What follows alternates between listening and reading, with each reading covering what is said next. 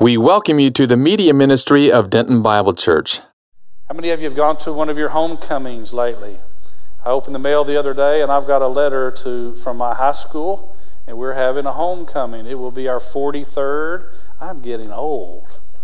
I remember sitting in the church that I grew up in, and one of the old men in the congregation was going to his 40th high school reunion. I thought, no one's that old. You can't get there. And here I am, already past that. Think with me for a minute about if you go back home, if you've lived in another place and you go back home. Isn't there a little bit of excitement? Now, regardless of what kind of relationships you might have had or what your hometown was like, your schooling maybe, there's a little bit of excitement when you go back. Do you want to lose a little weight sometimes maybe? You want to look good? You want to wear some nice clothes? You want to drive up in a nice vehicle? A lot of people get caught up in that, and they want to make an appearance. I remember when I graduated from high school, I was in college, I would drive sometimes on Friday evening to where the football game was for my high school. And there's just something that you feel an excitement.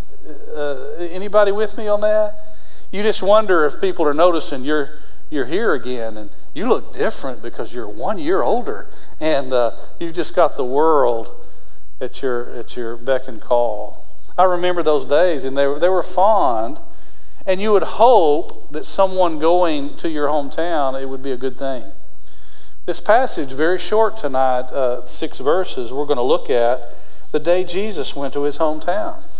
And remember, we hear much about his birth, how he was born of Mary, the virgin, chosen by God, specially chosen to be a handmaid of the Lord. We hear about the miraculous birth there in the stable, the manger. 8 days old, Jesus was taken to the temple, and Simeon raised him up and held him and said, "Lord, let your servant now," talking about himself, "depart in peace, because mine eyes have seen your salvation." God had promised this old man, "You will not die until you see the Christ." And when an 8-year-old baby was brought into the temple that day, as was very, very common, but there was something special about this baby. That old man held up Jesus and said, "I've seen salvation with my eyes." And so we don't hear a lot about Jesus from that time until he was 12 years old. You remember he was left he wasn't exactly left in Jerusalem when his family went there for the Passover. Probably a large crowd. Commentators say go back to Jerusalem during that time for the week of the Passover. Jesus and Mary and Martha and his family, remember Jesus is a big brother, we'll talk about that in a moment, went back to Jerusalem for the time of the Passover. It's time for them to leave. They get together in groups and families, just like would be very, very common in some times of history in the United States and other countries, more common now. And they go a day's journey out of Jerusalem, and they look up on his time, probably dinner time, and they say, "Where's Jesus? Where is he at? Have you seen him?" Well, he's probably with aunts and uncles and probably with brothers, cousins. And "Have you seen him?" "No, we haven't seen him." They ask around, they can't find him, no one has seen him. And so Joseph and Mary start their trek back to Jerusalem.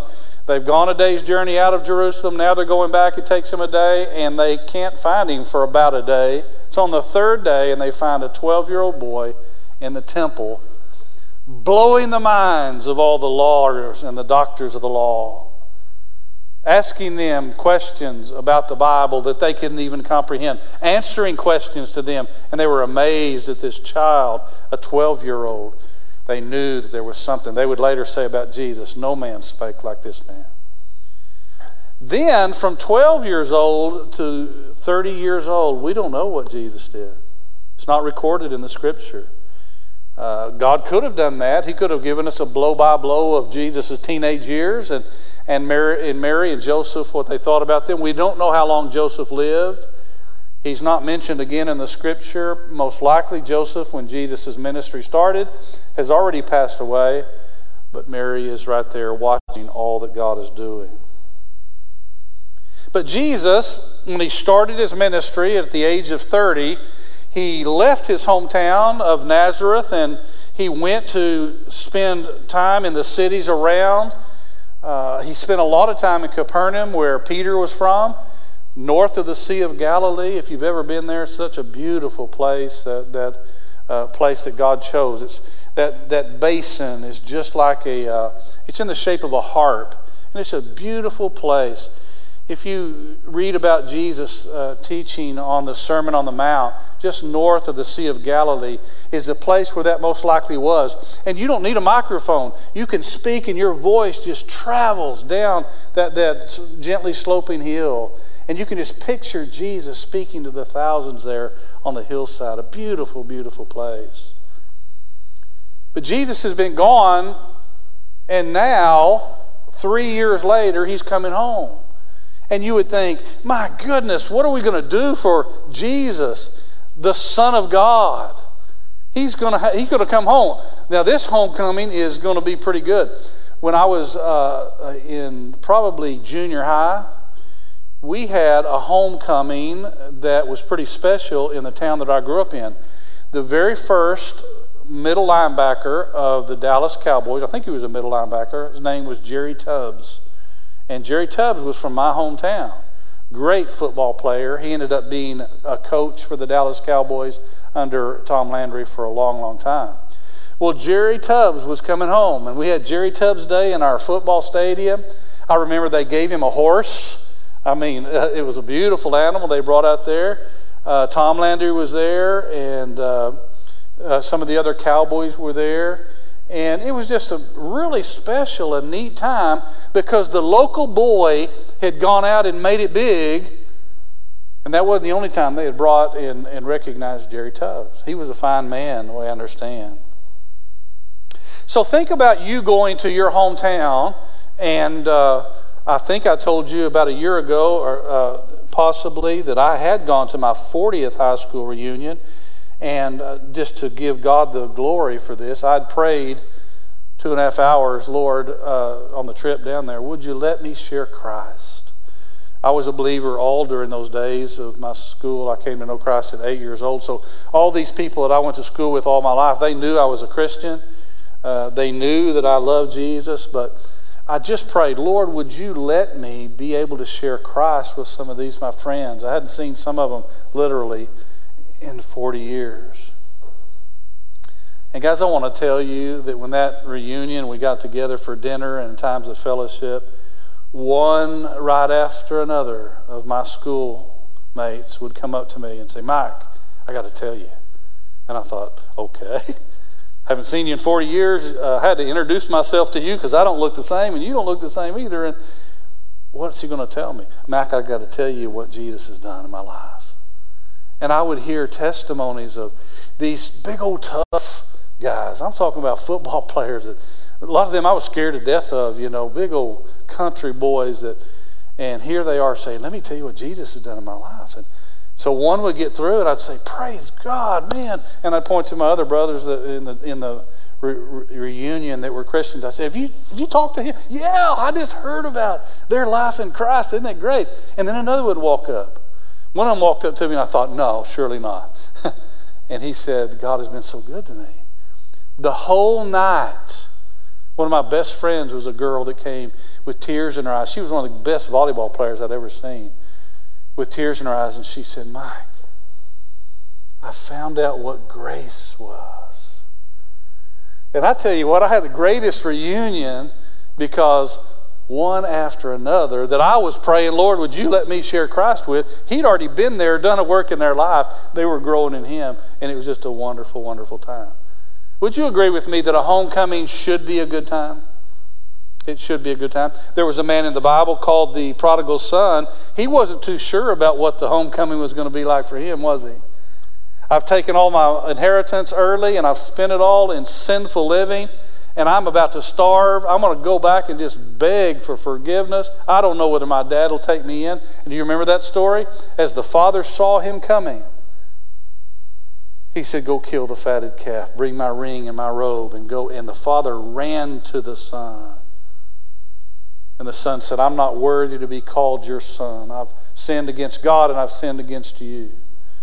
It was a great homecoming, wasn't it? In most cases, now the older brother had a little problem for a while, but he received his son back because he was coming home. Well, all of those things I've talked to you about so far have been great homecomings. But we've got to realize in this thing called Christianity, there's going to be some homecomings sometime not so good.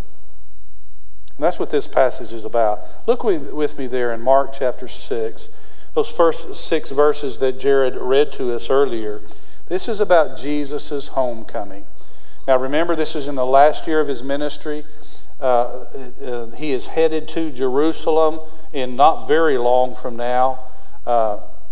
Most likely this was in the last year. It might have been a little bit before that, but he's going back home where his family's at, where the people he grew up with. And it says in verse 1, Jesus went out from there and came into his hometown, and his disciples followed him.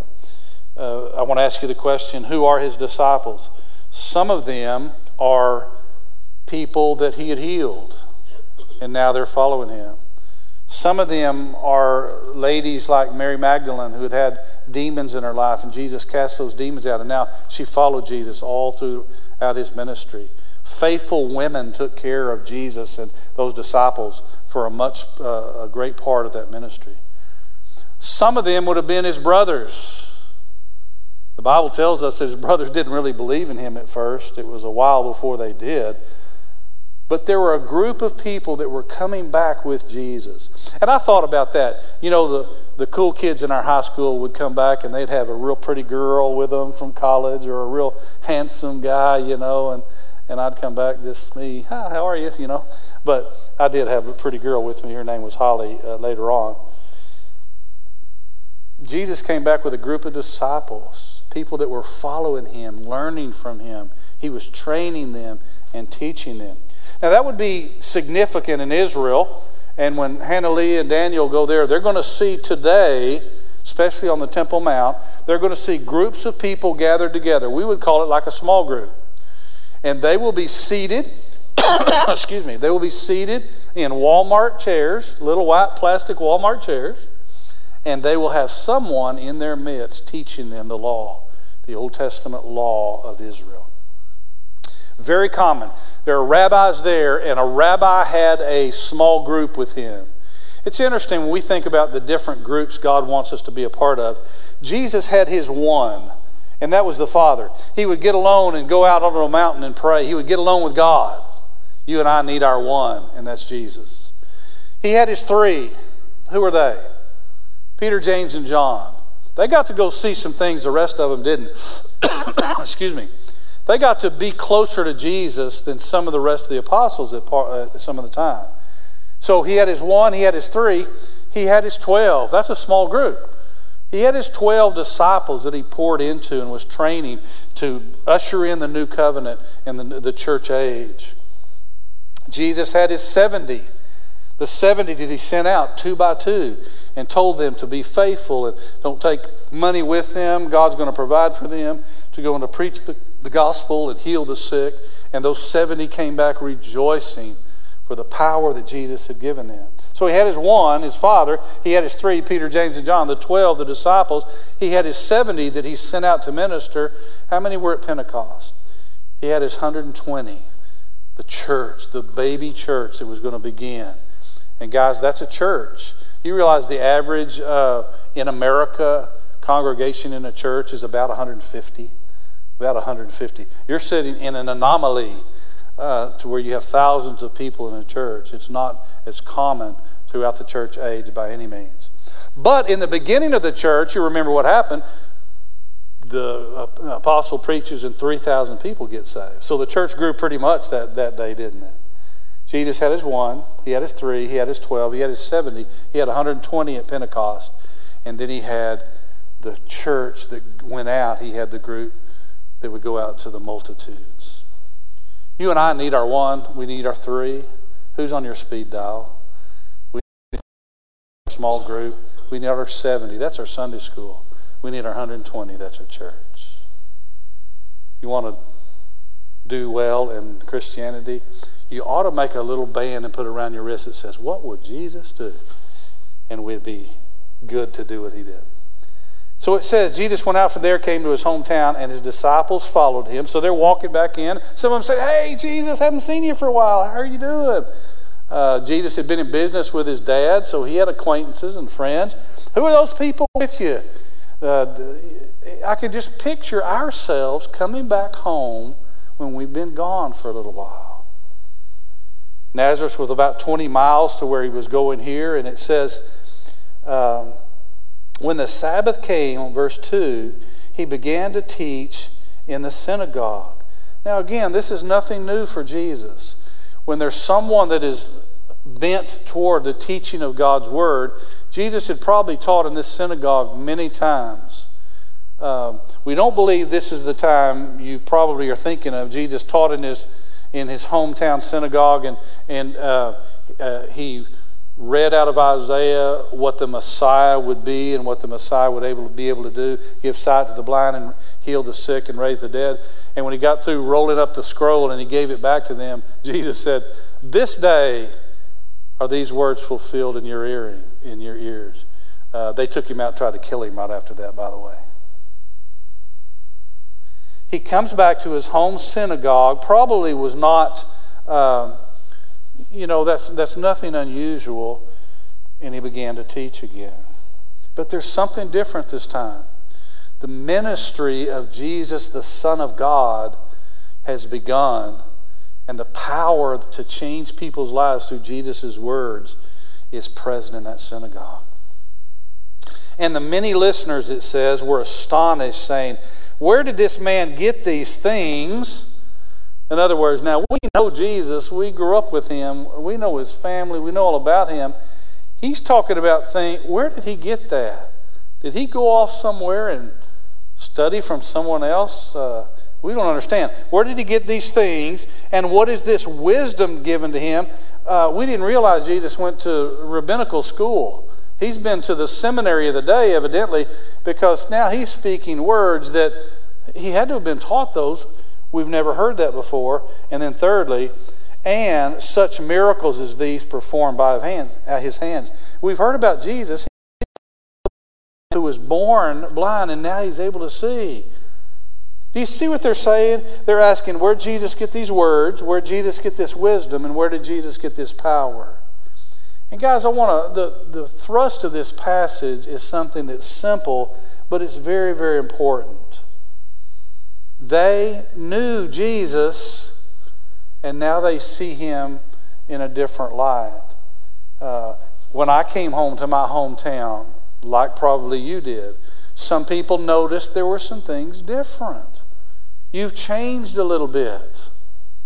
Certainly, when as much time has gone by for me to go back to a high school reunion, it was interesting because people would walk in the door and we'd look like this, and we'd look and we'd think, that may be who I'm thinking of, but I'm too scared to say it.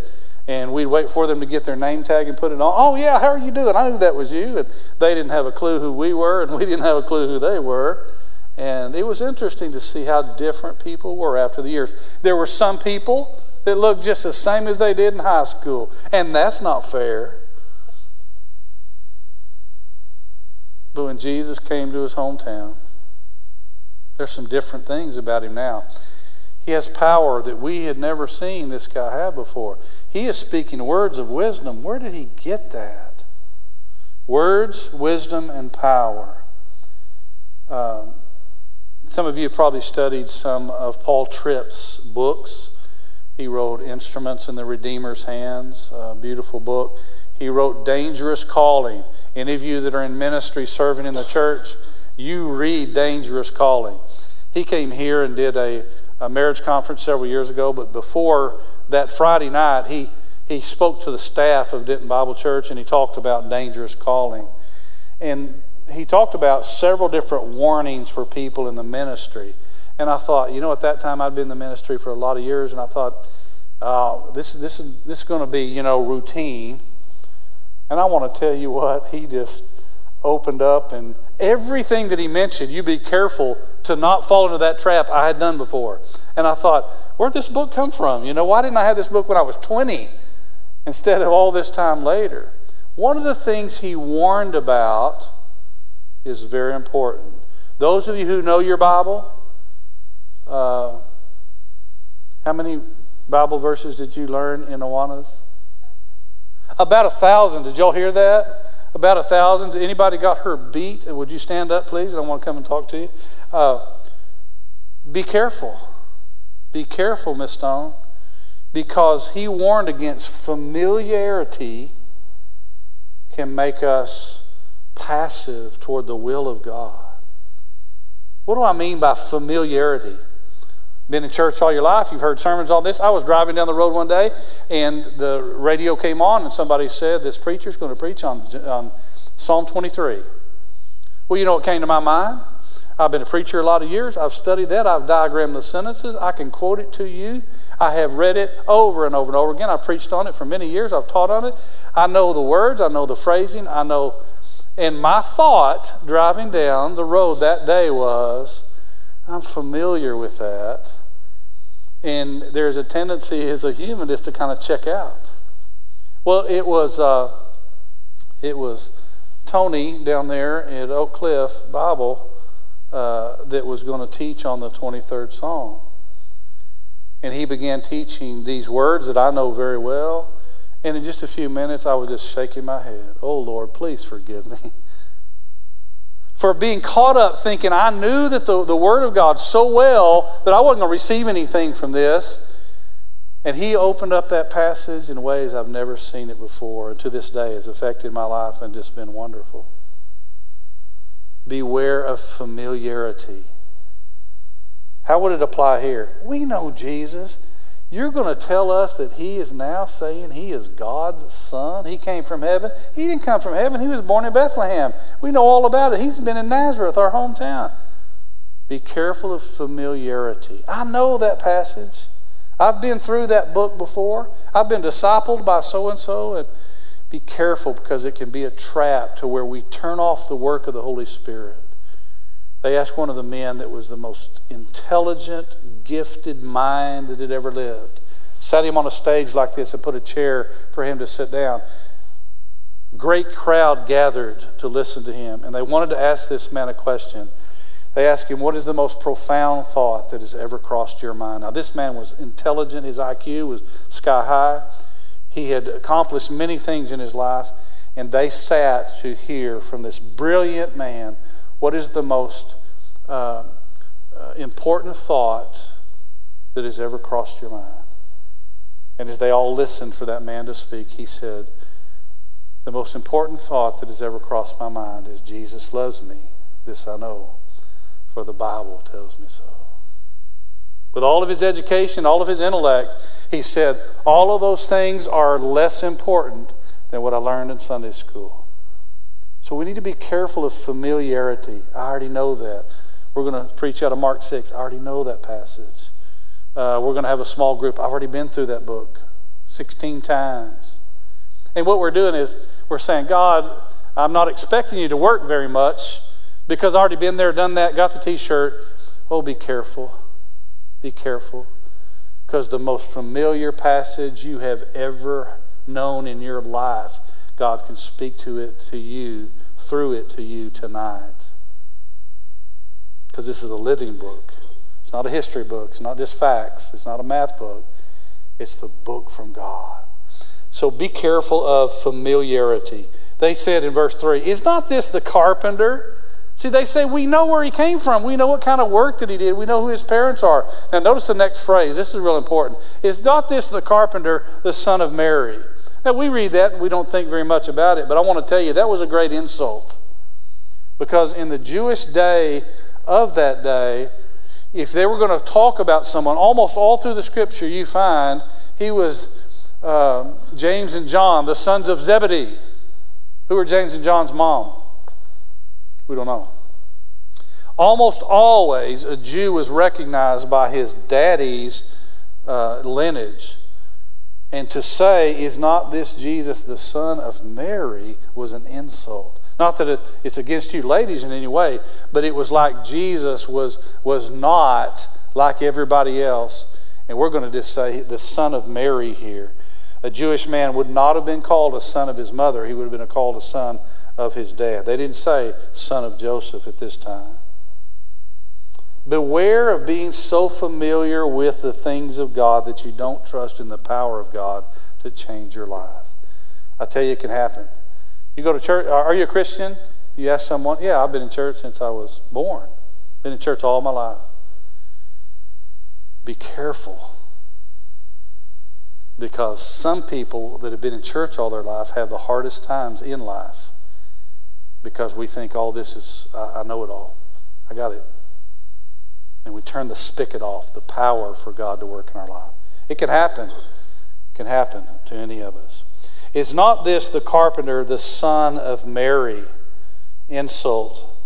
And brother of James and Jose and Judas and Simon, and are not his sisters here with us? Guys, we've got to realize something. Jesus came from a big family. These are all half-brothers and half-sisters that were born to Joseph and Mary after Jesus. How would you like to have Jesus as a big brother? I think that'd be pretty cool. Now, I've got a big brother and I've got a younger brother. I learned a lot how to treat my younger brother by my older brother. Some of it was good. I'll just leave it right there. Jesus is a big brother, and he's got brothers and sisters. And people have asked all the time, well, when Jesus saw the bird fall to the ground when he was 8 years old, did he go out there and heal the bird and it fly off? And all of his brothers and sisters say, ooh, Jesus, do it again, do it again. Probably not. Because Jesus wasn't a showman. It wasn't about doing miracles for the sake of showing his power. The miracles came when his ministry started to turn people to the Word of God.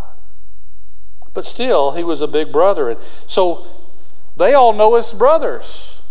Now, are you sometimes known by your siblings? Sometimes, any of you that are a younger brother or sister, you showed up at junior high or middle school and the teacher said, what's your name? Is so-and-so your big brother or your big sister? And you say yes, and they just look at you like, okay. They've already got you pegged, don't they? I had 3 older brothers and sisters, and when I got to school, they said, who's your older brother? Rocky? Uh-huh. Rocky had kind of had a reputation before I went to the same school he did. And that's what they're saying to him. We know who this is. He's coming home. He's got a group of people with him, but don't ask me to believe. We don't know where he's got this power. We don't know where these words came from. We don't know where his wisdom, his education, his knowledge is coming from. But this is Jesus. He's a carpenter. He is the son of Mary. And the Bible says his sisters were with us and they took offense at him. Now, how could that happen? Why wouldn't they just accept Jesus back and say, wow, something must have happened in your life. God, the God of Israel, must be doing something. Jesus, sit down and tell us about that. Tommy, not too long ago, too many months ago, was asked to go back and to speak, to teach a lesson at his high school reunion. Can you imagine that? Tommy going back where he grew up and teaching God's Word. I was sitting in a very well-known person's home with what you would call celebrities all around us with Tommy one time a few years ago, some other staff people. And some of the greatest musicians on the face of the earth were there, people from all over the world, very talented, all kinds of awards on the walls, very well-known, television. And here we are sitting there, and Tommy opens up his Bible and teaches a great lesson out of Romans chapter 4. That all of us sitting in that room can't get saved by anything we do. Abraham couldn't be saved by his works. He had to be saved by faith in the work that God did in his life.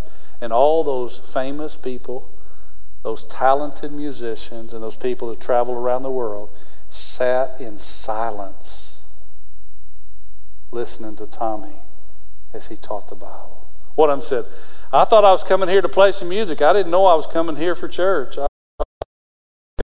But they sat in silence. Why not for Jesus that day? Why wouldn't they not roll out the red carpet and say, you're home. Thank you for coming back to your hometown for a little while. Could we talk to you? Would you pray for me?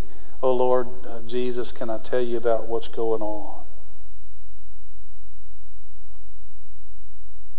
They looked at Jesus how? Did they see Jesus spiritually at this moment? No, they see him humanly. Are you and I supposed to look at one another as a human only?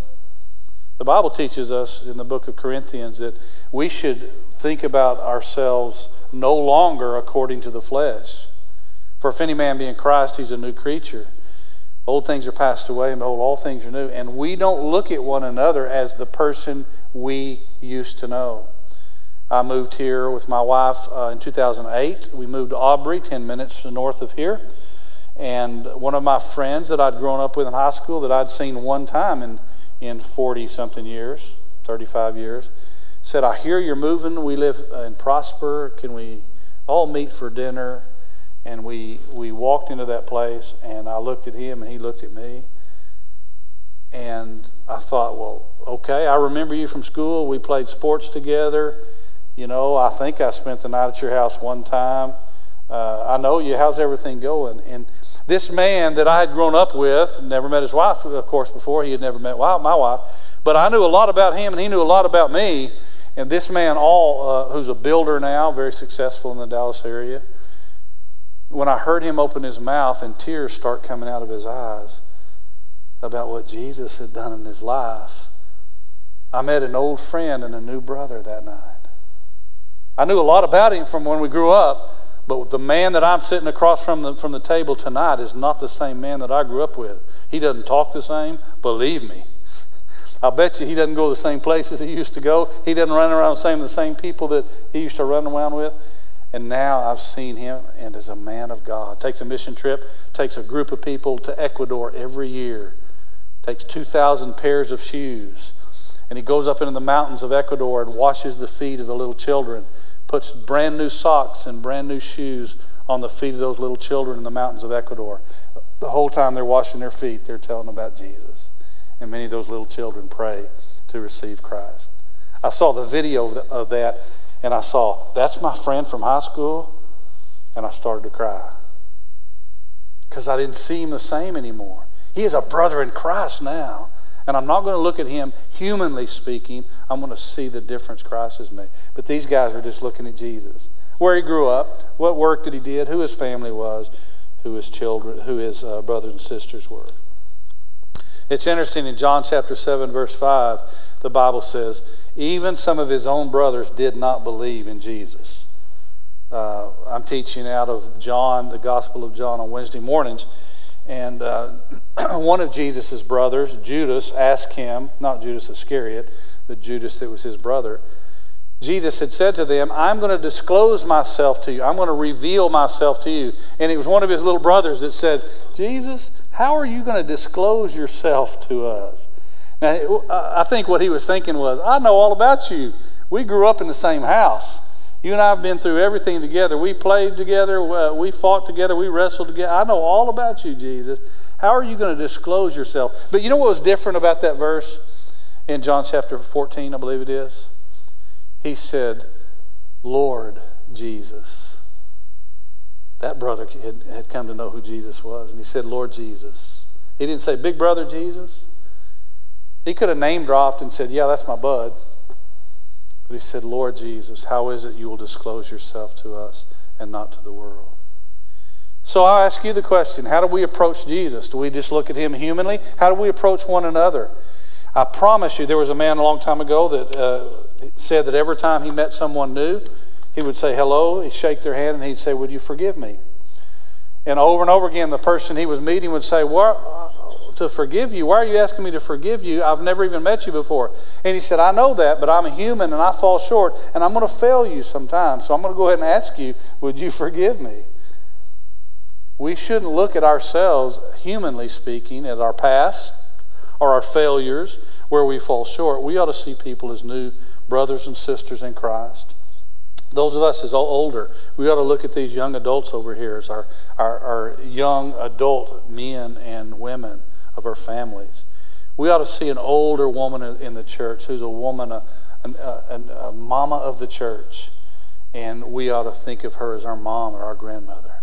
We ought to see an older man as a statesman and show him great honor. We don't look at people according to the flesh, and they were looking at Jesus according to their flesh. If we do that, that stands in our way of believing who Jesus is.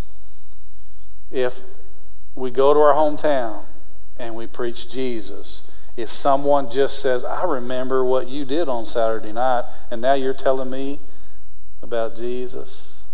If we look at them humanly speaking, it keeps us from believing in the work that Christ can do. It says, so they took offense at him. It's interesting, all of those brothers and sisters, Jesus' family, pretty large. How many of them were at the foot of the cross when he was dying? Mama. I tell you what, I don't know who your mama is, but if you got a praying, godly mother, you are a rich person. You thank God for that right now where you're seated. If you got a mama that loves Jesus and loves you and prays for you and is a mama bear when she needs to be to protect you, you thank God for that. What a gift you've been given. Yeah, right there. I see that. You thank God for that. Mama was at the cross of Calvary. All brothers and sisters, they were gone somewhere. But Mama was there. Verse 4, it says, Jesus said to them, this is really important, I'll go quickly. A prophet is not without honor except in his hometown, among his own relatives, and in his own household. Now, a prophet here, he's talking about someone who's working for the Lord. And he said, I'm going to tell you something. A person that serves the Lord, there's going to be honor in almost everywhere he or she goes. There's going to be honor except their hometown. They're going to have the least amount of honor sometimes from their own family and from the people they grew up with. That's just the way it is. I pastored a church and ministered for about 30 years in my hometown. In my hometown. A lot of good things can happen there, and they did happen, and they're still happening. But I tell you, it's different. I've been blessed to be here for several years now, and it's different. It's different. A prophet's not without honor except in his own hometown, among his own relatives, and his own people. The people of Nazareth are a picture of Israel. Jesus came to the Jew or Gentile first. Did you hear Tommy this morning? He came to the Jew. He came to Israel. And Israel rejected him. We know who your dad was. We know who your mom was. We know what your job was. We know where you came from. Surely you can't be the Messiah because we know all about you. When we act and we think humanly like that, instead of looking spiritually, that hinders us from believing what Jesus said. I do want to encourage you in one way, but prepare you in another way. You are sometimes, if you're serving the Lord and you're loving Him, there are going to be sometimes even somebody of your own family rejects the message. Be prepared for that. Don't let it stop you at all. Some of you shaking your heads. We've been there, haven't we? The ones that you love the most and that know you and love you, even though they can't deny that something's changed your life, sometimes they're the hardest to minister to. I think that's one of the questions I'm going to ask when I get to heaven. God, why is it hard to minister to our own family? Notice what it says in verse 5, very important. He could do no miracle there except that he laid his hands on a few sick people and healed them, and he wondered at their unbelief. You may say, Jesus wondered at something? He knows everything. He is omniscient. Jesus marveled. He is a human also that is developing. He's not availing himself of all of his deity at all the time. And it said he marveled. He wondered that they didn't believe. There's an important consequence for unbelief. Jesus couldn't do very many miracles there.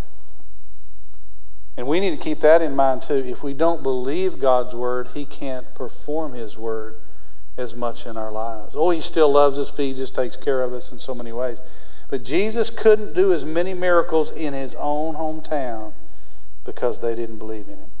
Later on, Jesus would say, if the works that had been done in certain cities were done in Sodom and Gomorrah would have repented a long time ago. Some cities saw more miracles because they believed who Jesus was. Some countries will see God work more in that country because they believe in God. Where's America today? We have seen God work in this country. Where are we today? A great number of our people say, we don't need you anymore. We got it all made. We don't need you anymore. He could do no miracle there except laid his hands on a few sick people. He wondered at their unbelief. So I want to encourage you, Go home, have a homecoming, and look forward to it. It's exciting. I hope you have great friends and family. Rejoice. Go to those football games, those other things, and see everybody. But also be prepared. Also be prepared. It's not always a great homecoming. There'll be some that might not know Jesus yet. And Christian that's serving in the church, be prepared. Some people of your own family, some people of your own school that you grew up with, some people of your own community will be the ones that don't believe. The main thing is that we don't let that stop us from serving our Lord. We keep right on. Would I want everyone in my family to accept what Jesus has done? Absolutely. But should I stop if they don't? I can't stop. I've got to keep serving Jesus. And you need to keep serving Jesus no matter where you're at. Not long ago, I went back to the church that I grew up in. And as a little boy from 6 to 18, hadn't been there one time, I think. Hadn't been there to church since the 1970s. And they'd asked me to come preach there. And I stood in the same pulpit that I did at 16, at 18, and at 19 I was holding Sunday night services. And, you use that word surreal. We use that a lot, but it really was. I'm standing where I was in the 1970s. Now, I'm a little heavier than I was then. My hair color's a little different. There are a lot of things that are different about that, but it just took me back in time. The building's exactly the same way it was. I know every inch of that building. I grew up there. I know all about it. And there were a lot of people still there that had cared for us and our family when we were, my brother and I were young boys in the church, still there. And I got to tell them thank you for loving us and for loving my mom during the time that she was sick and died. I stood a few feet away from my mother's where the funeral was held for my mom. It was a homecoming for me.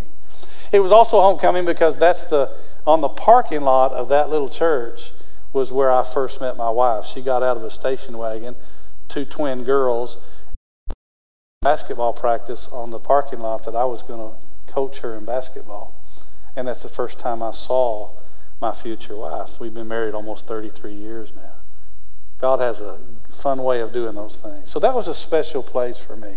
It was a homecoming. And those people were kind to me that day. They didn't take me out and try to stone me and throw me down the cliff. I was glad for that.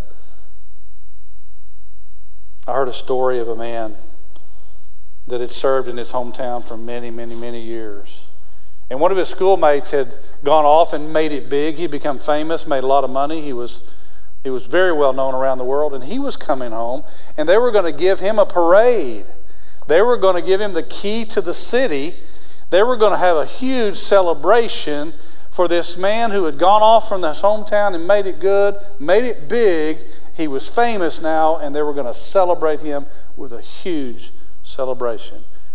And this preacher that had been there in his hometown all those years was sad. And his wife asked him, "What's the matter?" And he said, "I'm just sad today." She said, "You need to go talk it over with Jesus." So he gets alone and he starts praying. He says, "Lord, I just don't understand." And he's conversing with God about what's going on. "Lord, I'm happy for my friend coming home. I'm glad that he's made a lot of money. He's famous. He's done well. I'm glad he's coming home. They're giving him the key to the city and parade. I'm glad for all that. But Lord, I've been here this whole time. I've served you for 50 years in this town, and they've never given me a parade. They've never had a party for me. I've been here in my hometown, Lord, but the celebration has never been here for me." And he said through his prayers, God answered him and said, "Son, you're not home yet. You know those 3 people that I told you at the beginning of the service tonight that we need to pray for their families? They're home. They've already had a homecoming that is greater than any eyes ever seen, any ears ever heard about, or anybody's ever conceived in their heart. They're home. And you may never get a parade in your name in this world. They may not throw a celebration. You may not have a big party. But wait till you get home. I'd never thought about it much before, but how great was the homecoming, do you think, for Jesus? After he came to this earth as a little baby, lived a sinless life, was arrested and beaten and crucified on a cruel Roman cross, laid in a grave. He was raised from the dead. He ascended back to the Father. He comes back in the gates of heaven. You don't think there was a celebration? Oh, that's the homecoming that I would have liked to have seen. So go to your high school reunion, go to your college reunion, go back to your hometown, say hello, let them look at you and see how different you are. But make sure they see how much you love Jesus. And I guarantee you, it'll work for good. I used to sing a long time ago in the church I grew up in, what a day that will be when my Jesus I shall see. And I shall look upon his face, the one who saved me by his grace. When he takes me by the hand and leads me through the promised land, what a day, glorious day that will be. Some of our loved ones are already there, aren't they, Charlie? They're already there, aren't they? There'll be a day. It's hard to say goodbye here, but it's going to be easy to say hello there. There'll be a day. It'll be a great homecoming because of Jesus. Let's pray. Father, this short passage here, Jesus should have been treated a lot better in his hometown. He should have been treated a lot better by his family. But he went through those things to give us examples of things that we might go through. Help us to be faithful, whether our brothers or sisters, our moms or dad, grandparents, aunts, uncles, cousins, whether they come and say, praise God for what he's done in your life, or they reject the message. Help us to be faithful, to keep on with you, Lord. And we don't seek a big parade here in this world, and they don't have to give us the keys to the city. The rewards that we want, Lord, will be when we bow before Jesus in that place called heaven. And to hear those wonderful words, well done, good and faithful boy of your master. Oh, Lord, let there be a homecoming that's better than anything we've ever dreamed of before. And let the first one we see be Jesus. In his name we pray. Amen.